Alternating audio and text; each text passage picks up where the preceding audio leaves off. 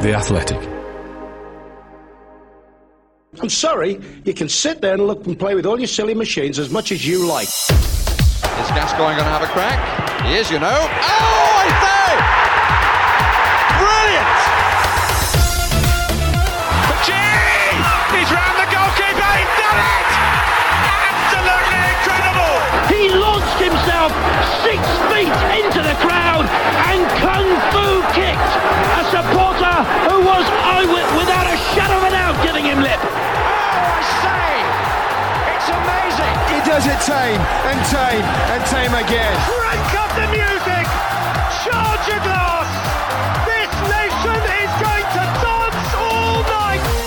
Rebooting the career of a backup Premier League goalkeeper, much maligned centre-backs parachuting in from a top 5 league, an immobile but explosive left-back, a shock call-up for a man desperate to escape the vacuum between the Premier League and the Championship, and a standout candidate to manage them all. Brought to your ears by The Athletic, this is Football Clichés and the future Turkish Super League 11.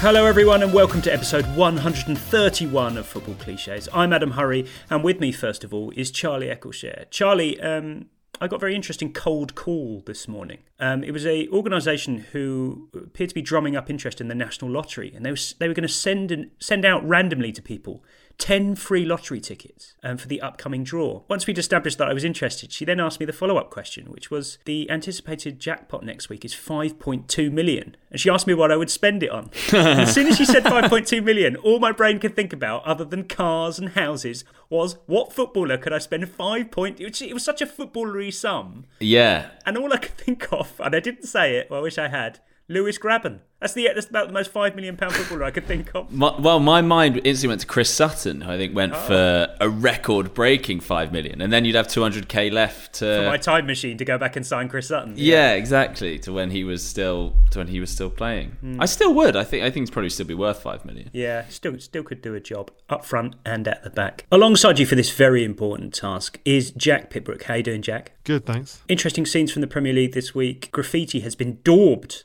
onto a wall at Goodison Park protesting against the supposed appointment of Vitor Pereira as manager. The graffiti reads, "Pereira out, Lampard in." Is this a stage we've got to? Kind of preemptive protest? You have to be fastest with this sort of stuff, do you know? I absolutely adore this. I was so happy when I saw it this morning. I don't think I genuinely don't think I've seen fans calling for a specific manager who's it's not even like a kind of get this player who we love back in. It's not like give it to Dunk till the end of the season. It's get this this particular out of work manager in. And also, to be blunt, it's doubly funny for being Frank Lampard, who it is fair to say, whatever you might think of his managerial record, is not like a kind of universally loved man by the fans of teams that aren't Chelsea or teams that he didn't play for or manage. So as a kind of signpost of what Everton fans think of the Pereira signing, it's just very entertaining. Charlie, I feel like one day this kind of block of wall, bricks and everything, will be sort of torn out and put on display at a museum somewhere. It's so good, almost regardless of who the next 2 or 3 Everton managers are. It definitely deserves a place in the National Football Museum. It's proper football heritage. Yeah, it really is lovely to look at. Regardless of how this all pans out, it really is an absolute masterpiece. Before we get on to today's task, perhaps the 11 that we were destined to do one day, I have a very important mini adjudication panel to get through today. I have been alerted to the Keys and Gray podcast in recent weeks. So many people have said, you've got to start listening to this. And I said, I can't do it. We do enough Keys and Gray. But episode 19, Charlie, they had a very special guest, Sam Allardyce. So I went to listen to it. In fact, in doing so, I accidentally clicked on episode 18, which began with 2 minutes of chat about which members of their extended families do or don't have a middle name. That's the level of fascinating discourse. It was almost cliches level detail. My sister's got a middle name. My elder sister doesn't. I don't. It was genuinely fascinating. But I did finally get to episode 19. And I wanted to, for anyone who hasn't got the time, unlike me, so they had a good 20 to 25 minute chat with Sam Allardyce, and I wanted to get it down to its purest essence. I spent 2 days editing this, Jack, and I got it down to as far as 2 minutes, and this is as far as I could take it. I cannot trim this down any further. So all the things in your head that you might imagine that Richard Keys, Andy Gray and Sam Allardyce would talk about over the course of 20 minutes is about to appear in the next 2 minutes. Our guest this week, Andy, a very good mate of ours, someone who has been maligned to an enormous degree down the years. He was regarded as one of the innovators. Correct. I'm really happy to say that our guest this week is Sam Allardyce. I mean, we're far too soft over here, Andy, you know what I mean? I mean, we're so soft. Players are becoming pathetic in this world. Overprotected. They're becoming overprotected babies. Sam, what would you have done with Lukaku? You see, I think Reedy would have said, listen, son, you've been an absolute dick.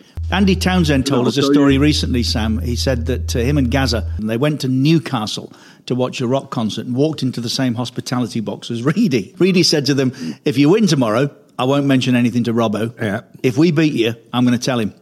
Middlesbrough beat them. Again, you're talking about a different era. You see, in a way, you've blazed a trail. Yeah. Keep taking clubs around about December, January, spend a few quid, deliver and walk. Yeah, that's right. Yeah, we will. Did I hear Mrs. Allardyce just come in there, Sam? Did Mrs. Allardyce just step in the room? Was that noise? No, she didn't. I've never, ever subscribed to the view that either you or I or my colleague here were dinosaurs because we like our football played differently. What was it Terry Venables always said? Practice does not make perfect, it makes permanent. What is wrong with Everton Football Club? Well, how long have you got? What is wrong with Everton Football Club? You haven't got enough airtime for me to tell you what is wrong with Everton Football Club. Well, funny enough, we have. If you get the call again, November, December, you'll take another one. Oh, yes. Well, it depends who it is. When you're actively been in management as long as me, you miss it. You miss it a lot. Yeah, you would do. So. That was it. Yeah. Very good. We do wish you well. My friend. Thank you for talking to us, Thanks, Sam. big man. Thanks, big man. Hopefully. Cheers, Sam. Thanks, Sam. Take care of yourself. Cheers, Bye. Jack, I want to come to you first. Is there anything in that 2 minutes that you either didn't expect or is missing? Nothing is missing. I think I've got a lot of notes. I think the highlight is probably for me the roll call where he got Reedy, Townsend, Gaza, Robbo in the space of about 20 seconds. Reedy, yeah. Reedy. So that was good. I think my personal two other things I want to mention just because I want to leave a bit for Charlie. One is dinosaurs, and the other is the pause before he uses the word differently. Those are my highlights, although it was, I could have chosen another 5 things and then it was just good. Charlie, what's your standout moment from that? Well, Reedy. Really thought he was being a dick. Yes. Is amazing. And that was a slightly surprise because you normally hear Keezy's language is more something like if he thought he was being a burk, he'd tell him so. To say dick felt a bit incongruous. At least on the podcast, it's kind of more uncut, isn't it? Yeah, it is a bit. He wouldn't be saying that on Be In, would he? The only thing I actually think in the original, the thing about is that Mrs. Allardyce came in there? That goes on a little bit longer, and I know you've got such a short amount of time to play with. He really labours that, and Big Sam is clearly getting a bit uncomfortable. Keys really struggles to let that go. He's obviously quite excited by the idea that is what's happened. I mean, the one bit that I love is what is wrong with Everton Football Club, and just the variance of how long have you got? How long have you got? You can't like all day. And all saying Everton Football Club.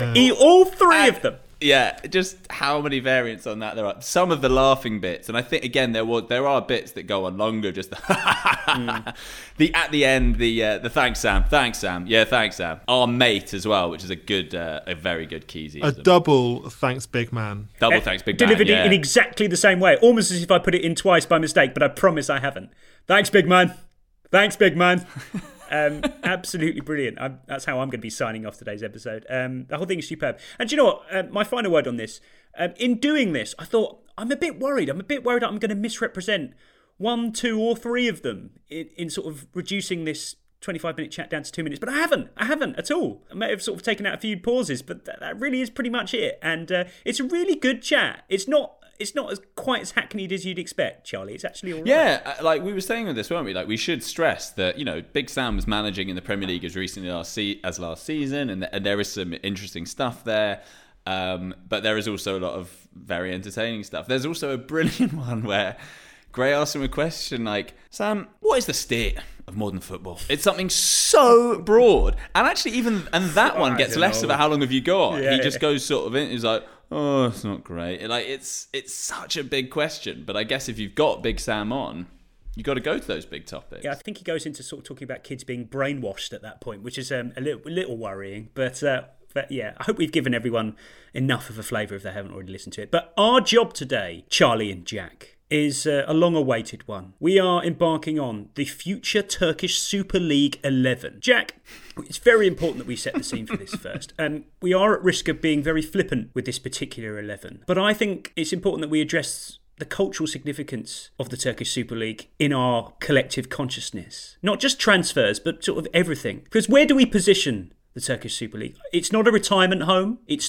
No one's really going there for one last payday. But I also don't think that players necessarily go there to kind of restore their reputations or burgeon their reputations in the same way that they might do in, say, the Eredivisie or something like that. So where does it sit? What's its kind of purpose, for want of a better word? So I think it's definitely to do with players in the second half of their careers, and money is a factor, but it's not China. It is, it's a competitive league which puts teams out into European football who do pretty well. So in terms of the criteria for choosing these players, it's not. I haven't gone for like. So sometimes great players go to Turkey, but that's not really what we're getting at. So I know Didier Drogba and Wesley Sneijder went to Galatasaray, but I'm not really thinking about that. I'm thinking about players, like very good players who were very talented, but who somehow weren't quite at the top level. They didn't quite fit with elite football as it's now going in Europe. So some classic examples I've come up with here are Ricardo Quaresma, who had 2 spells at Besiktas and is now at Kashimpasa. Are you legally obliged to mention Ricardo Quaresma every time you're on the Football Clichés podcast? Always. The other is Ryan Babel, who's now in his 3rd spell in Turkey. He's now with Galatasaray, having previously played for Kashimpasa and Besiktas. And what I love about Babel's career is that he goes to Turkey and comes back, and then goes back to Turkey and then comes back again. So it's that kind of level of player. I'm thinking talented, but not the best players in Europe, and also like to an extent like big personality, like because you have to go, it's tough. You're going to get screamed at by fans. It's not, what I imagine is a relatively, with all due respect, a relatively gentler life playing for Vancouver Whitecaps, for example. If you're playing for Galatasaray, you're really in the thick of it. Like it's tough. So personality is a big factor as well, and that's kind of how I've tried to line up these players. Okay, nice start. Because I was going to try and suggest kind of a tier for this sort of thing. Talk about sort of second tier continental footballers, but I don't think second tier does anybody justice here. I don't think it's in between the cracks for a start. But Charlie, the thing about the Turkish league historically over the sort of last 15 years or so, it's a very open-minded importation policy they've got. There's no kind of necessary kind of stockpiling of Brazilians, as you might see elsewhere in Europe. You're just as likely to see a Nigerian forward as you are an Argentine playmaker or Swedish centre-half. And when I delved into the numbers here, players from 123 countries have played in the Turkish Super League compared to 113 in the Premier League. It's a very even spread. Except, admittedly, when you do get down to the Brazilian section, Wikipedia has to then split it into letter-coded alphabetized sections, which says a lot. But even then, it's a very nice even spread. So I think this is actually a really good case study and a fascinating thing for us to be digging into, I think.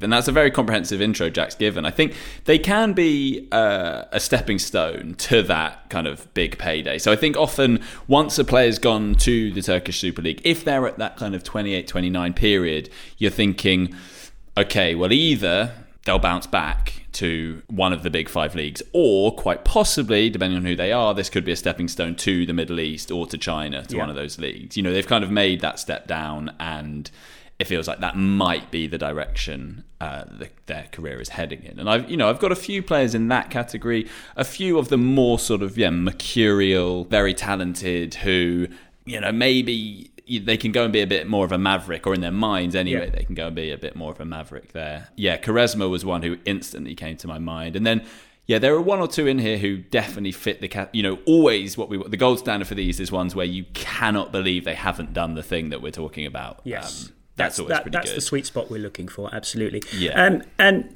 whilst there is a kind of cultural footballing significance at play here, with all due respect to all of that, the point of this is to turn the mirror on ourselves and everybody's preconceptions of European football. So we're all kind of guilty here at the same time. An interesting kind of snapshot of what we're looking at. James Horncastle has written a piece on Mario Balotelli's recall for Italy. Balotelli is at Adama Demirspor of the Super League at the moment. And Horncastle describes the Super League as a decadent live-action reenactment of Premier League years, which I think sums it up very nicely and is an element of what we're looking for here, Charlie. Yeah, and obviously we will have a bias because I'm sure with you guys, a lot of these guys are Premier League, either past or present, who it feels like they've either had their moment in the Premier League or they will soon have had their moment. And I think there is quite a lot of crossover because also, like you said, there is that kind of passion element to the Turkish Super League. So there are quite a few kind of gritty defensive midfielders who I felt, as well as all those playmakers who you thought could kind of slot in a tough Istanbul derby. Have you seen who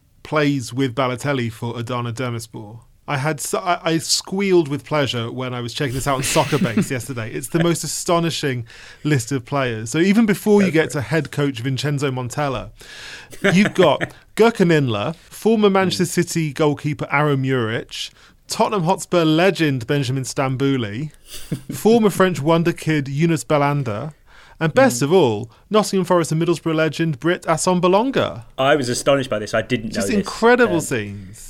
Yeah, 8-goal Britt Assombalonga, no less. Before we get stuck into our essentially what is a fantasy 11, let's deal with the reality of this. Jack, you're right to point out where we stand at the moment because the Turkish Super League is in a state of flux. Your Galatasarays of this world are 3 points clear of the relegation zone. So it's all up for grabs in Turkey at the moment. But I'm looking at the list of top scorers this season. Charlie, Michy Batshuayi with 9. Stefano Akaka with 9. Yeah. Britt Assombalonga with 8.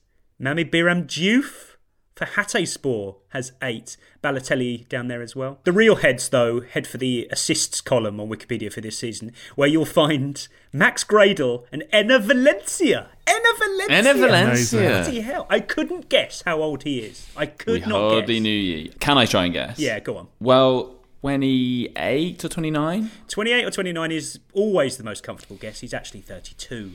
Really? Yeah. God, so he was old when he joined West Ham. I mean, or older than I thought anyway. Absolute madness. Okay, so before we get stuck into the details, our listeners have given their little overviews of what we might expect. Tony Tett says any of the current Watford squad. Duncan says Eric Bailly nailed on for a spell at one of the big 3 Istanbul clubs in the future alongside Granit Xhaka and Alexander Mitrovic. H has given us his entire lineup, Jack. Krul, Semedo, Shah, Ogbonna, Tsimikas, Gross, Sissoko, Douglas Luiz, Yarmolenko, Lacazette, Rashica. Without getting into the nuts and bolts of that, is that the vibe we're after? I think I've gone slightly higher end, actually, hearing that. Fine. Yeah, don't be worried about going elite. You mentioned your reservations about this at the start. Don't worry about that too much. This is a fairly open book. But the final thing to address before we do this, how can we not mention the Turkish airport welcome? Jack Pitbrook, if I mention to you the words Turkish airport welcome, whose name pops up straight away? Put your hands in the air, Vassell is here, as the banners of thousands of Ankaragücü fans said when he joined them from Manchester City. The archetype of the Turkish airport welcome. From his book Road to Persia, this is what Vassell had to say about it. It was the kind of reception you would have expected for a world leader, someone like Nelson Mandela or a rock star, not an English footballer visiting a Turkish football club. To play us in to our Turkish Super League 11, let's hear Darius Vassell arriving to sign for Ankaragücü in 2009.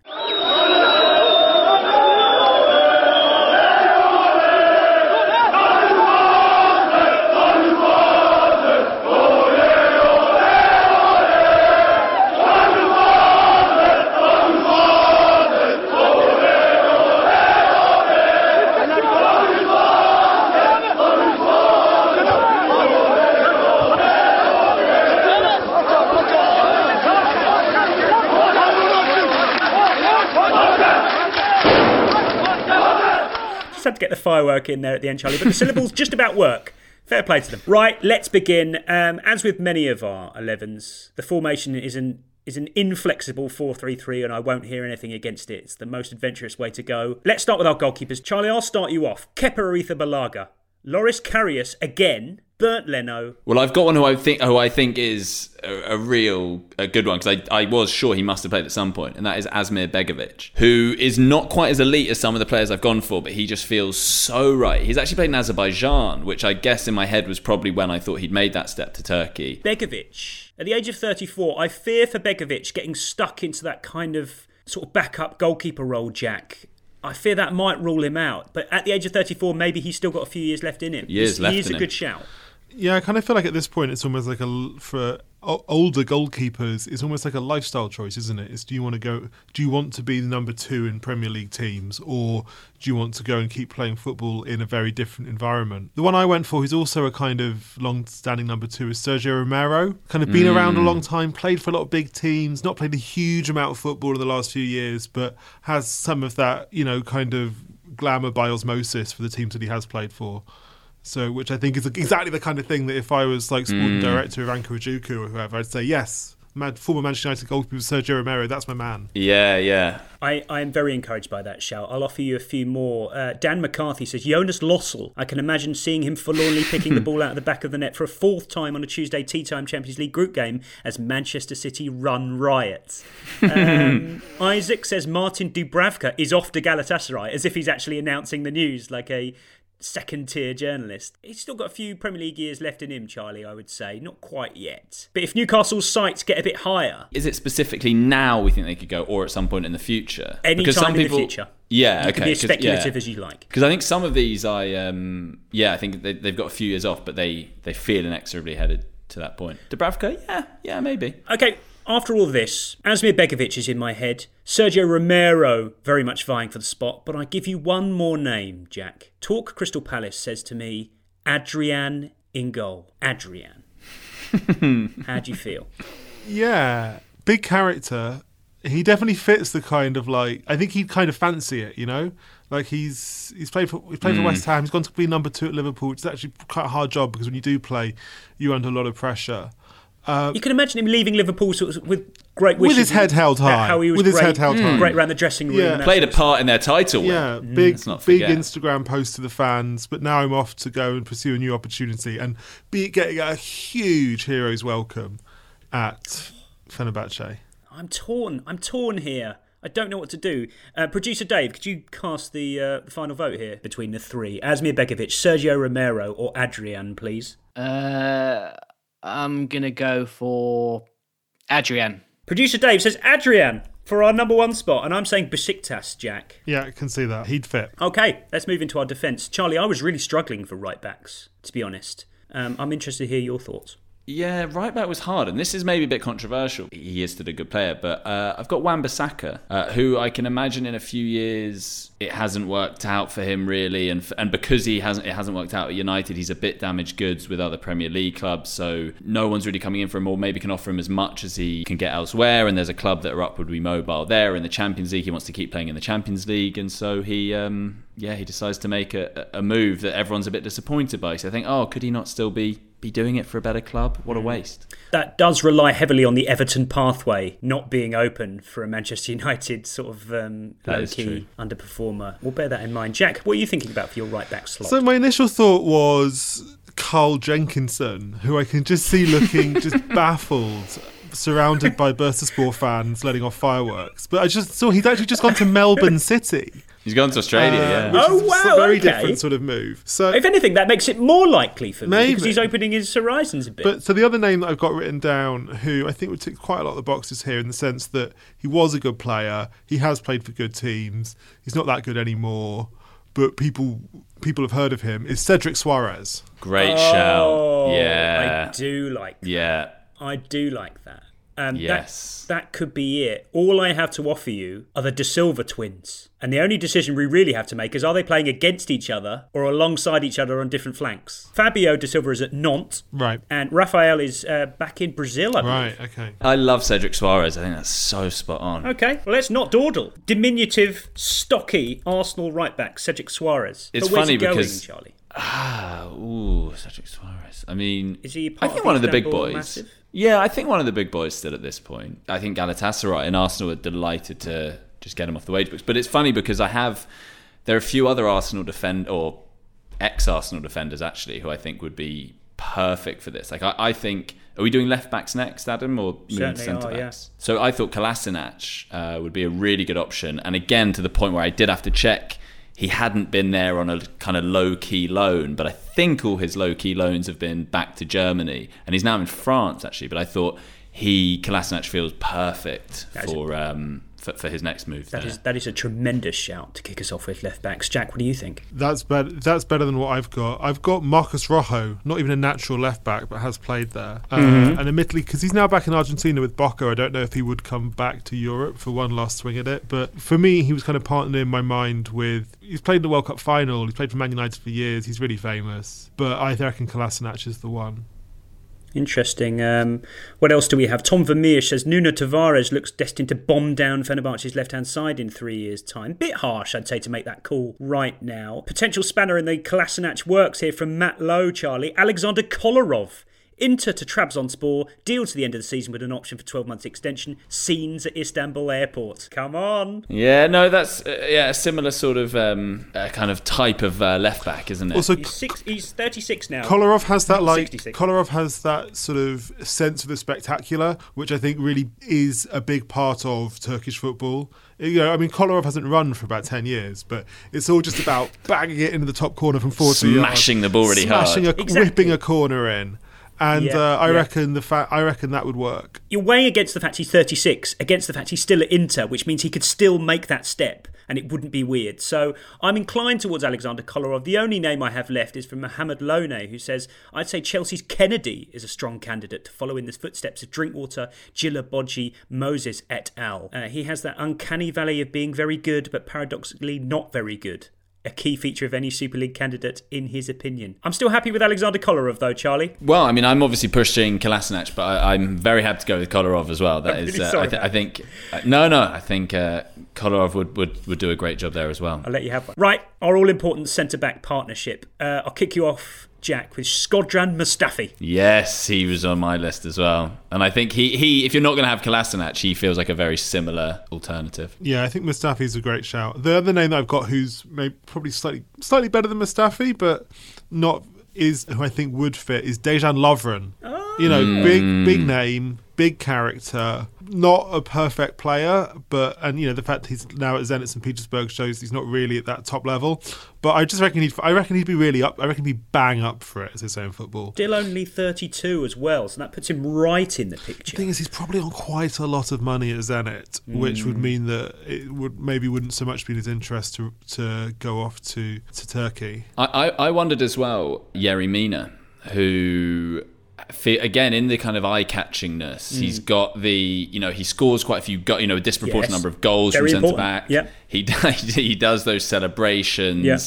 It's probably going to wind down at some point at Everton when they pivot to, another transfer strategy. So I thought he could be in the mix. I quite like that. I don't think my name's passed muster at all. Now I've got Juan Foyth. I think he's a bit better than that. Okay. I fear there's a crossroads coming in the career of Joachim Andersen, and he's either going to Spurs or Turkey. It really is 50-50 as far as I'm concerned. Victor Lindelof. Lindelof is and good. Eric Bailly, as previously discussed. But I feel like Yerry Mina edges out all of those. Yeah, I think with Mustafi, Mustafi was one of the first names on my team sheet. Yeah, I'm happy with that. He feels right. Okay, let's go for Yerry Mina nodding home and dancing a jig by a corner flag alongside Mustafi for our centre-backs. Oh, look at that! That is wonderful! Brought to your ears by The Athletic. This is Football Clichés. Okay, into midfield now, where I have a list of about 78 names. I'm going to try and take a whistle-stop tour through some of these, Jack, before I let you have a go. Jack Wilshere, who back in August was being reported as being in negotiations with Giresunspor. So he's in the picture, fantasy or otherwise. Ross Barkley, sort of going to Trabzonspor, says Dan, in a misguided attempt to force his way back into the England setup. James Rodriguez, Philip Coutinho, Arthur Melo. Yeah, that's really, really good. To me, I think James Rodriguez and Philip Coutinho might be slightly too good for now. That says James Rodriguez is playing in the Middle East now, isn't he? So maybe, So I could totally see him. Coutinho not there yet, but I think will be there in 2 years. The names that I've got in midfield are probably slightly more sort of Premier League current, but I mean, Granit Xhaka to me is an obvious one. Yeah, he ticks all the boxes. He's you can tell that he's quite good, but he also doesn't quite. At the same time, he doesn't quite fit in a way. And he's also, if you see the way that he rows with Arsenal fans and the kind of how fractious that relationship is, just imagine what it'd be like if he was at Galatasaray or wherever. So I've got him. The other name who I've got, who shares some things in common with Granit Xhaka, I'm sure Charlie might agree, Tanguy Ndombele, who I think would be a sensation in Turkey. Also, the thing about Ndombele is he ticks like maybe one of the most important boxes for this, which not a lot of players do, which is, on the one hand, he is obviously so ridiculously good at football. He is an insanely gifted footballer. And yet he just doesn't quite fit. Like the way that he plays and his approach, it's not really what modern coaches are looking for. Whereas I kind of feel like in Turkey he would get more leeway for the way his very improvised personal way of playing the game. So those are okay. I've got 2. Okay, let's plough those 2 furrows a little bit further, Charlie. Samuel Thompson says Granit Xhaka, after Arsenal finally become tired of his endless red cards, he moves to Galatasaray, where he goes on to get a 6-month ban for his role in a brawl against Fenerbahce.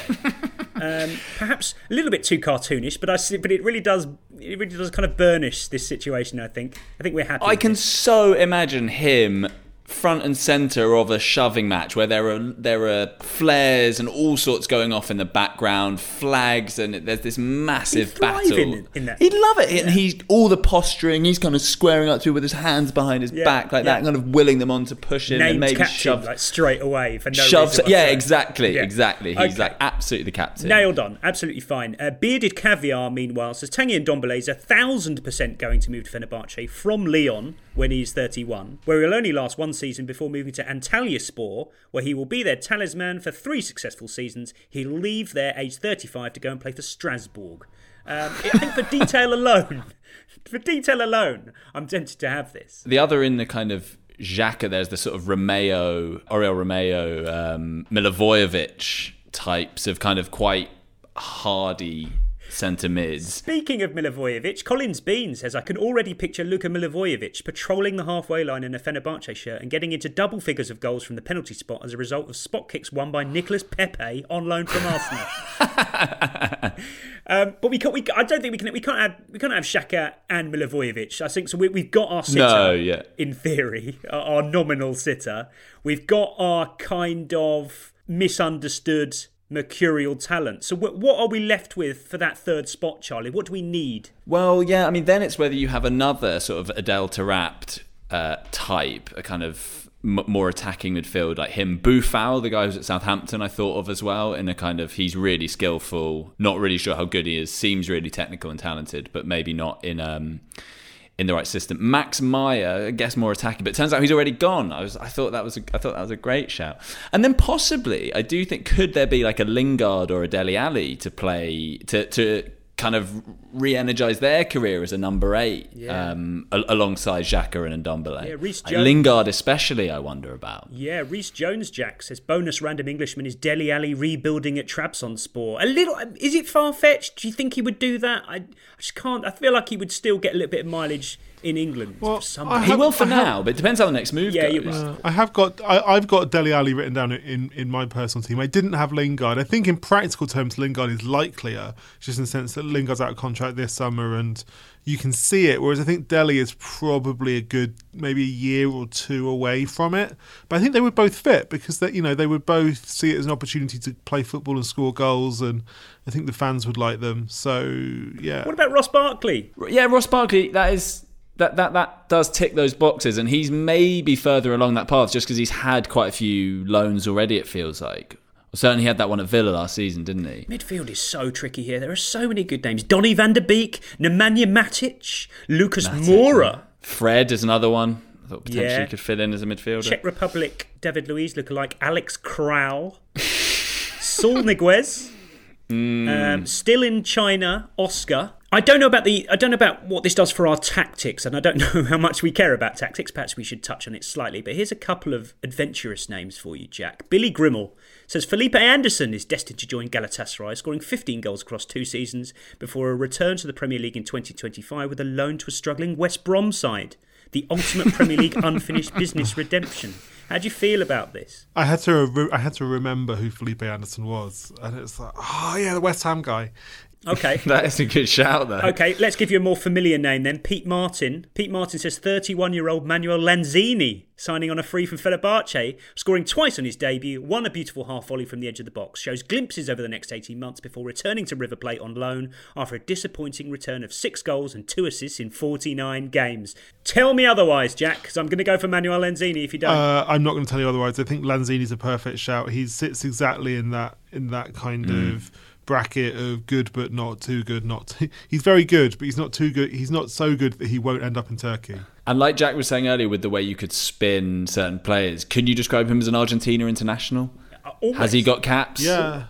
He's probably got enough that you can say, we've signed an Argentina superstar. Well, if he hadn't had that knee injury, I think he would have had a very different career. Like, he would have got, I think it cost him the 2018 World Cup, I think. And it's a shame because he's not as, but because of that, his career's kind of in that, it's like a trajectory that ends up in Galatasaray, really. I feel like we might have nailed our midfield here, Charlie, but I've still got some more names to throw at you because it's so competitive, this field. Dan McCarthy. You might feel otherwise about this, but Spurs' Brian Hill will enjoy a very productive loan at Fenerbahce, scoring 9 in 28. This will earn him a return to Spain, likely with Villarreal, where he enjoys a Europa League-laden career. Now, you look like Brian Hill, Charlie. Tell us about him.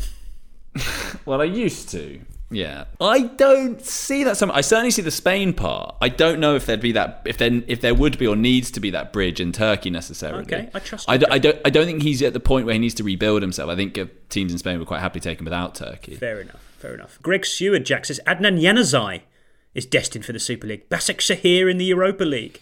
I do like it. I like it. He's got that classic, like, former boy wonder thing. It's him or Lanzini for me. Yeah. Like Bojan. What's happened to Bojan? Bojan's still playing. Where is Bojan Kirkic? Let's find out. Because he's the original kind of, or not original, but he's kind of in my mind, I think he might have boy retired. Wonder. He's in Japan with Vissel Kobe. Has he played in Turkey? No. Wow. No, you're thinking of Stoke.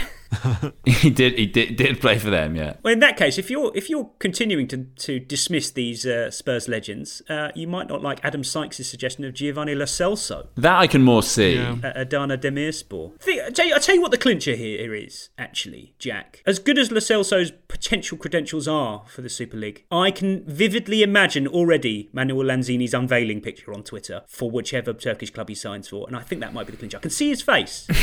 Not that I can remember what he looks like, but I can see his face in that graphic, that over-designed graphic. Can't you? He's like a little skinny guy, big beaming smile. He'd be happy, carried out of Ataturk Airport on the shoulders of the fans. Saw that. Yeah, COVID permitting. Yeah, I'm happy with this midfield of Granit Xhaka, Tanguy Ndombele and Manuel Lanzini. Not very European-wide, I should say. Let's try and remedy that up front. Oh, God. These are quite Premier League heavy. But, yeah, I'm sure we can. Let's do our best. Okay, in customary style, Charlie, I'm going to throw several names at you and see which ones stick. Luke de Jong, Andrea Belotti, and Alexandre Lacazette. Nice. Yes.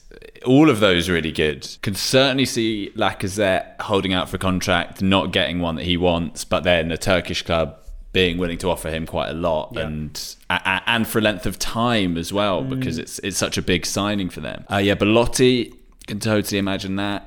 De Jong. I mean, one who's not an out-and-out striker, but I thought Richarlison, I can so imagine in Turkey. He feels a few years off that, but that's his kind of natural destination. Benteke was another one. I know because Batshuayi's there already, and that Batshuayi feels like a really good template in some ways. But yeah, I mean, Belotti, if we're trying to move away from being too Premier League centric, I think that's definitely a good option. Rondon as well, obviously. I know, there are so many good names. Rondon really jumps out, Jack. So many shouts from it was almost too obvious. Yeah, so many shouts for Salomon Rondon. Alexandre Pato, who I would argue in the process of this elimination is probably past that point. Yeah, if we'd been talking 5 years ago, Pato. Igalo, Odion Igalo, another option. Yeah, maybe. Jack, let's dwell on Christian Benteke's credentials for a short while. The Newton Sammy says he's nailed on for this. Can already see him heading over the bar from 6 yards after a delightful cross from Adnan Januzaj. There he is again, Januzaj.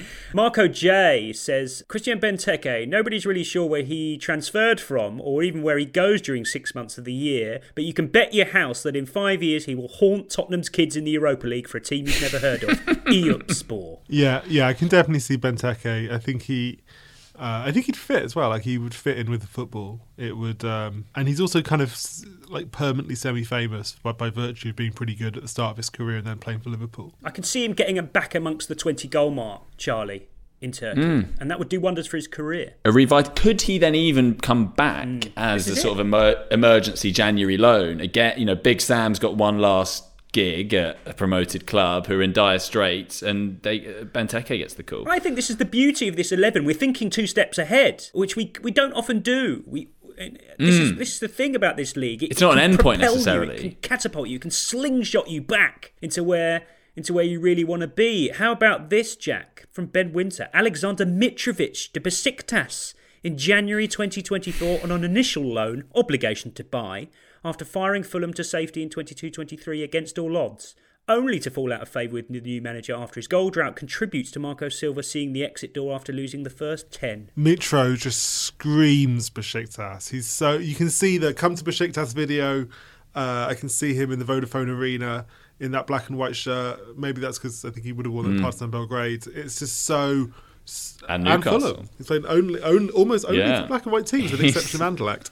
He's just pure, Mitrovic is just pure Turkish league. He's like a big number 9. He throws his weight around on the pitch. He roughs up defenders. He gets in fights. He's also and he just fucking loves it. Like, he just loves being a big, charismatic guy. You can see him whipping up the fans. It's all there. Literally the words I was about to say. Word for word verbatim. Listeners, I'm doing that thing where you throw your arms over your head just for winning a corner to incite Yeah, fans. exactly. It's not even for Scotland. You've just got a bit of pressure on them. Also, it's so perfect. I can see it sooner. I can even see it this time next year after he doesn't score in the early weeks of their Premier League campaign and falls out with the manager at that point, and then is agitating for a move, and they reach a January compromise. Okay, these aren't necessarily set in stone, but let's just recap here. We've got a kind of rifling centre forward type in Alexandre Lacazette. We have a kind of all action target man, kind of lightning rod for controversy in Alexander Mitrovic. So I feel like we need a daintier option. But before we get onto that, this name doesn't necessarily fit Charlie, but I do like the detail we've been given.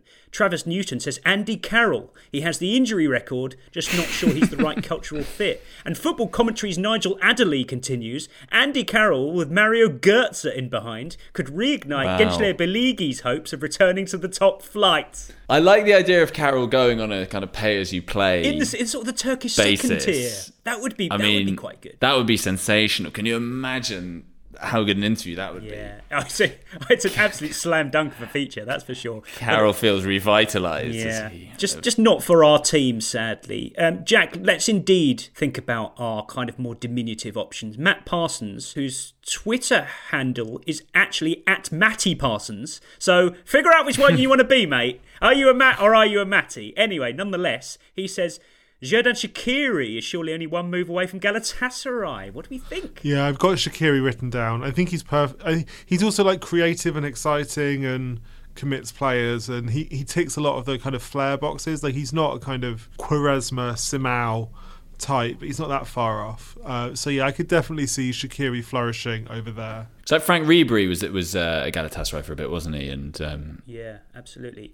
Charlie, I've got 3 cast iron candidates for you now. You mentioned Richarlison earlier. I still feel that he's got an elite move left in him. I think Richarlison's too good. Sorry. Yeah, I'd say he's too good. But what about Alan Finn's suggestion, Charlie? Joe Linton to Fenerbahce. It feels so right that I had to double check he didn't already have a brief spell there. I wouldn't go that far, but It's on the cards. Yeah, his slight renaissance may. Okay. If you'd asked me this question 6 months ago, I'd have said, absolutely, where do I sign? Now, still definitely in the mix, but not quite such a slam dunk, because I think he is still he's now a valued Premier League player. No, well dealt with. Okay, I'm going to try this one more time. Hoon says, Steven Bergwijn absolutely nailed on for this, playing in a front three. Later moving back to the Netherlands after a series of frustratingly injury-hit season. You're not sure, are you? You're not having it? It could be. No, I can envisage what's being described there. All right. I still think it's maybe a little bit off. Fine. A little way off. No, I trust. A little too far off. I trust your expertise. This is your day-to-day. This is your bread and butter. If you don't see it, you don't see it. Okay, one more name, and I'm going back to Jack. Andriy Yarmolenko.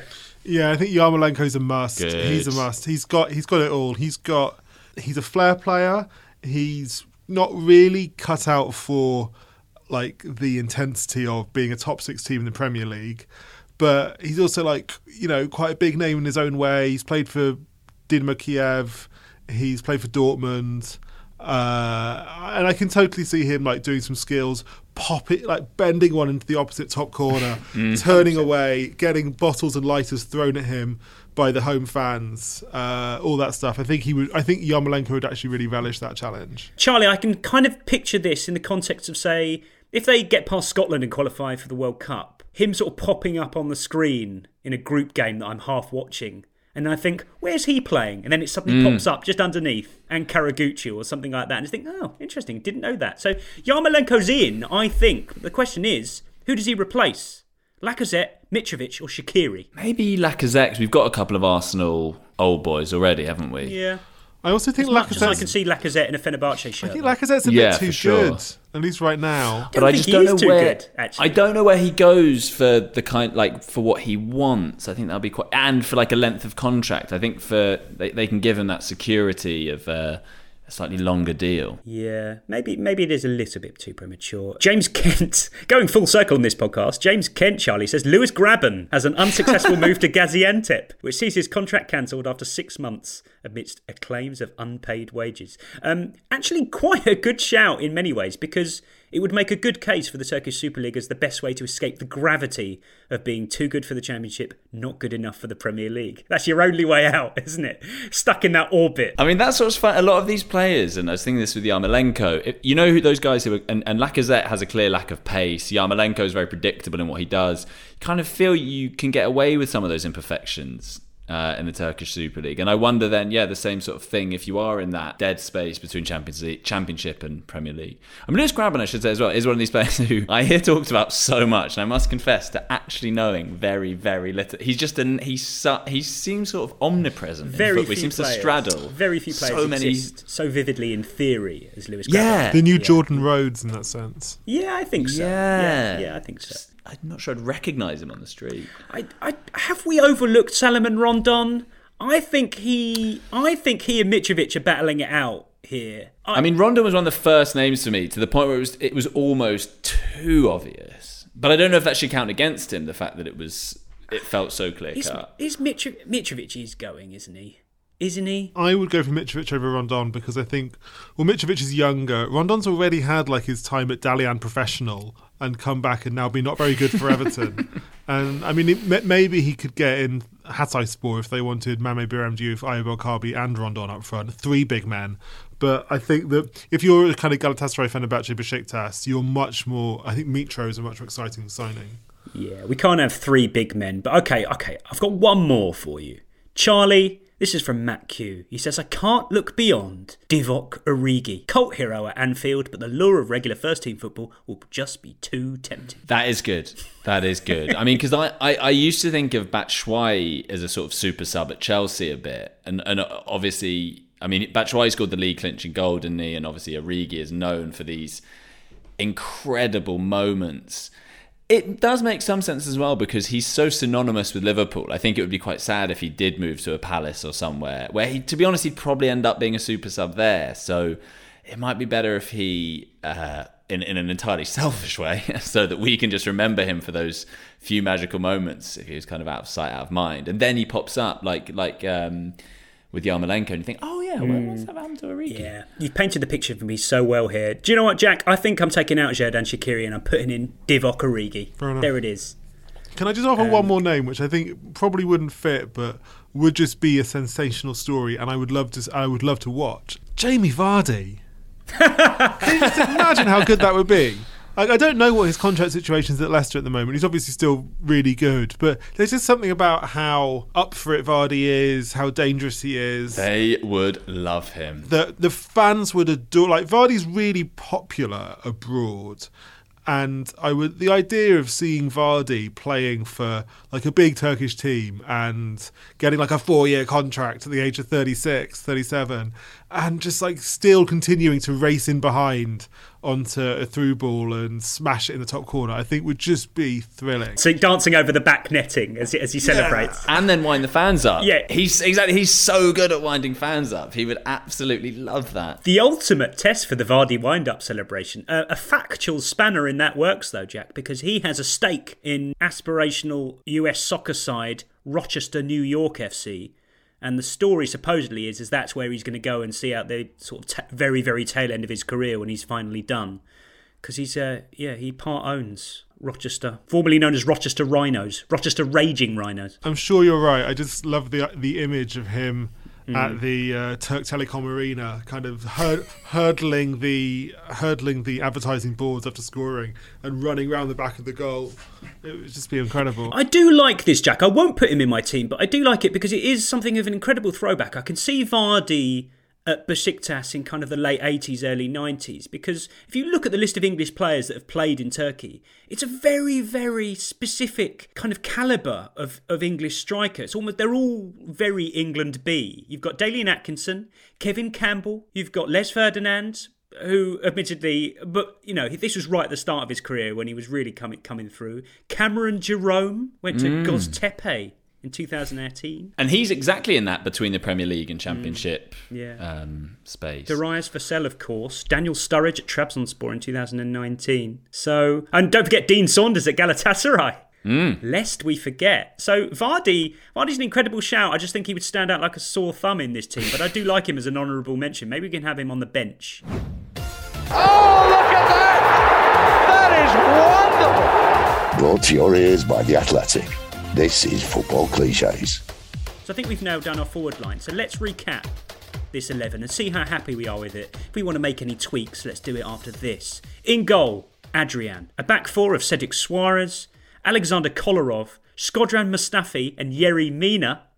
In midfield, Granit Xhaka, Tanguy Ndombele, Manuel Lanzini. And up front, Alexander Mitrovic, Divock Origi and Andriy Yarmolenko. Lovely stuff. Happy with that? Very. It's a good mix. Pure. It's a good mix of personalities at the very least. Good luck managing that lot. Yeah. Now, producer Dave has made a very, very good point here. Now we've run through that team. It is a little bit too all-star, Charlie.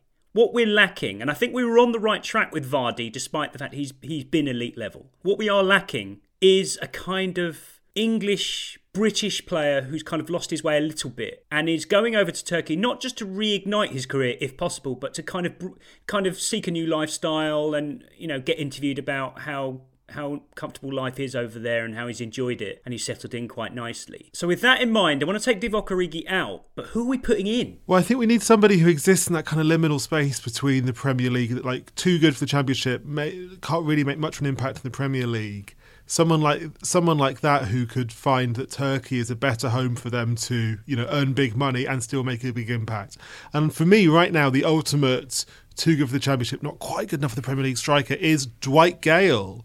Oh, okay. Yes. Deadly in the Championship. Yes. Great shout. Slightly not too effective in the Premier League, arguably. I can just see Dwight Gale getting, you know, coming to the end of his time at Newcastle, offer on the table from a Turkish team, maybe not one of the very biggest ones, goes over there and runs riot, running in behind, banging in goals. Sivasspor, Kayserispor, Gaziantepspor, Kasim Pasha. Terrifying defences. I love it. There is a fascinating depth to the Turkish Super League, and that very comfortable belly of the Super League He's really shouting out for Dwight Gale here. It's interesting that you think he'd do really well. I mean, because I kind of sometimes worry for those players. They get so used to, I don't know, becoming a sort of impact sub and not doing all that much. So that just kind of carries on to it. Like sort of happened to Sean Wright-Phillips later on in his career. He just became a sort of perennial sub. But I'd hope that Dwight Gale would go and find his level and tear it up. Perfect. But it's a great option to have. Yeah, perfect. He's in. Right. So we have our team. Let's recap it one more time. In goal, Adrian. A back four of Cedric Suarez, Alexander Kolarov, Shkodran Mustafi and Yerry Mina. In midfield, Granit Xhaka, Tanguy Ndombele, Manuel Lanzini. And up front, finally, Alexander Mitrovic, Andriy Yarmolenko and Dwight Gale. Really getting that is a better balance. Yeah, that is there's a better texture balance. there. We've told all the stories, haven't we? That's perfect. But we have one more thing. Guys, we need a manager. Oh, yeah, I've got a thought here. Rafa Benitez. Oh, I did not see that coming. Yeah, I know. I didn't either. It came to me quite late. Jack Pitbrook. Yeah, I got Rafa as well. I think he's got an incredible CV. Obviously, won the Champions League, won the FA Cup, won La Liga, won the Europa League, managed all sorts of big teams across the world. Yeah. And also, I think he'd love it as well. You know, he's maybe not kind of at the very, very top level of European football anymore, but he could damn well organise a defence. And also, he's also like, he loves one thing. Even though Rafa's not a very theatrical man, I do think he loves the theatre of football. He loves like having 50,000 people like worship him. Yeah, he loved his role at Newcastle, didn't he? But crucially, also doesn't seem to give an overt shit about being barracked by 50,000 people at the same time. Just sort of stands there in his waistcoat, just looking like he's still in reasonable control of the things that are going on around him, which I think also quite crucial for Turkey. So, Jack, this is more important than our players. Who's he managing? Where is he going? Because Galatasaray looks like a hugely good option at the moment. They're 3 points clear of the relegation zone. They look like, Fatih Terim has left. It's time for, it could be time for a reset there. I actually don't really know what's going on in the Turkish league at the moment, so I can't really help you too much with this. But Galatasaray is like everybody's idea in their head. I think he'd be at one of these. Yeah, realistically, Rafa's not going to go and manage. He's not going to go manage one of these small Turkish teams. No, he's going to go to he is so at the level now of managing a top Turkish team, and you'd see him in the Champions League. And they might beat United 2-0 at home in Turkey, and the fans are there, and United look clueless. And then there's a lot of talk of Rafa Benitez. He's good enough to be in the Premier League still. I'm sorry, with his experience, someone's got to be looking at that tonight and saying we need to get Rafa back. And they're interviewing him after the game, saying, "Rafa, is there a sense of kind of revenge, perhaps? Is there a sense of justice done with this win over a Premier League team?" And then he sort of, just casually dismiss it, saying, "No, it's not really what I'm about, actually." So I just can't get the image out of my head of Alexander Kolarov launching it from the back. Mitrovic jumps up, wins the header with Lindelof. Little flick. Dwight Gale races in behind. Dwight Gale in the Champions League. In behind into the space left by Aaron Wan-Bissaka, runs onto the ball, smacks it into the far top corner. The Ali Sami Yen Stadium goes wild. Gale races round the back of the goal celebrating, mobbed by Yarmolenko, Granit Xhaka and Lanzini. And Rafa Benitez records a famous European win over Manchester United. Well, and then the analysis, I tell you what, there are a lot of Premier League chairmen who'll be looking at that tonight. Or they should be. Anyway, they should be looking at that and saying, we've got to do everything we can to get this guy back. Right, fantastic. Picture painted. Rafa Benitez is indeed our manager, just edging out my Portuguese duo of Jose Mourinho or Paulo Sousa. So happy with all of that. Well done, everybody. Charlie, thanks, big man. Thank you so much. That was fantastic. And Jack, thanks, big man. Thanks, big man. See you later, everyone. We'll see you next week. The Athletic.